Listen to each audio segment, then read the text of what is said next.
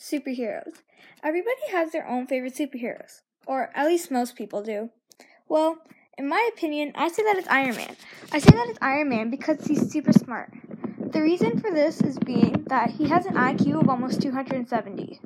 He also knows how to use a bunch of cool and complicated technology that can help a lot of people. For example, doctors. Some of his technology can help doctors find cures to really bad diseases.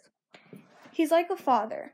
He's like a third father to Peter Parker, aka Spider-Man, because he cared for him, he was loyal to him, and he practically taught him everything that he needed to know now. He treated him like his own son. That's really sweet. His suit. With his suit comes cool powers and a heart of steel. Not every superhero has that. To top this all off, he's a billionaire. That's pretty cool.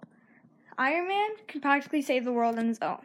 That's why I think that he's the best superhero.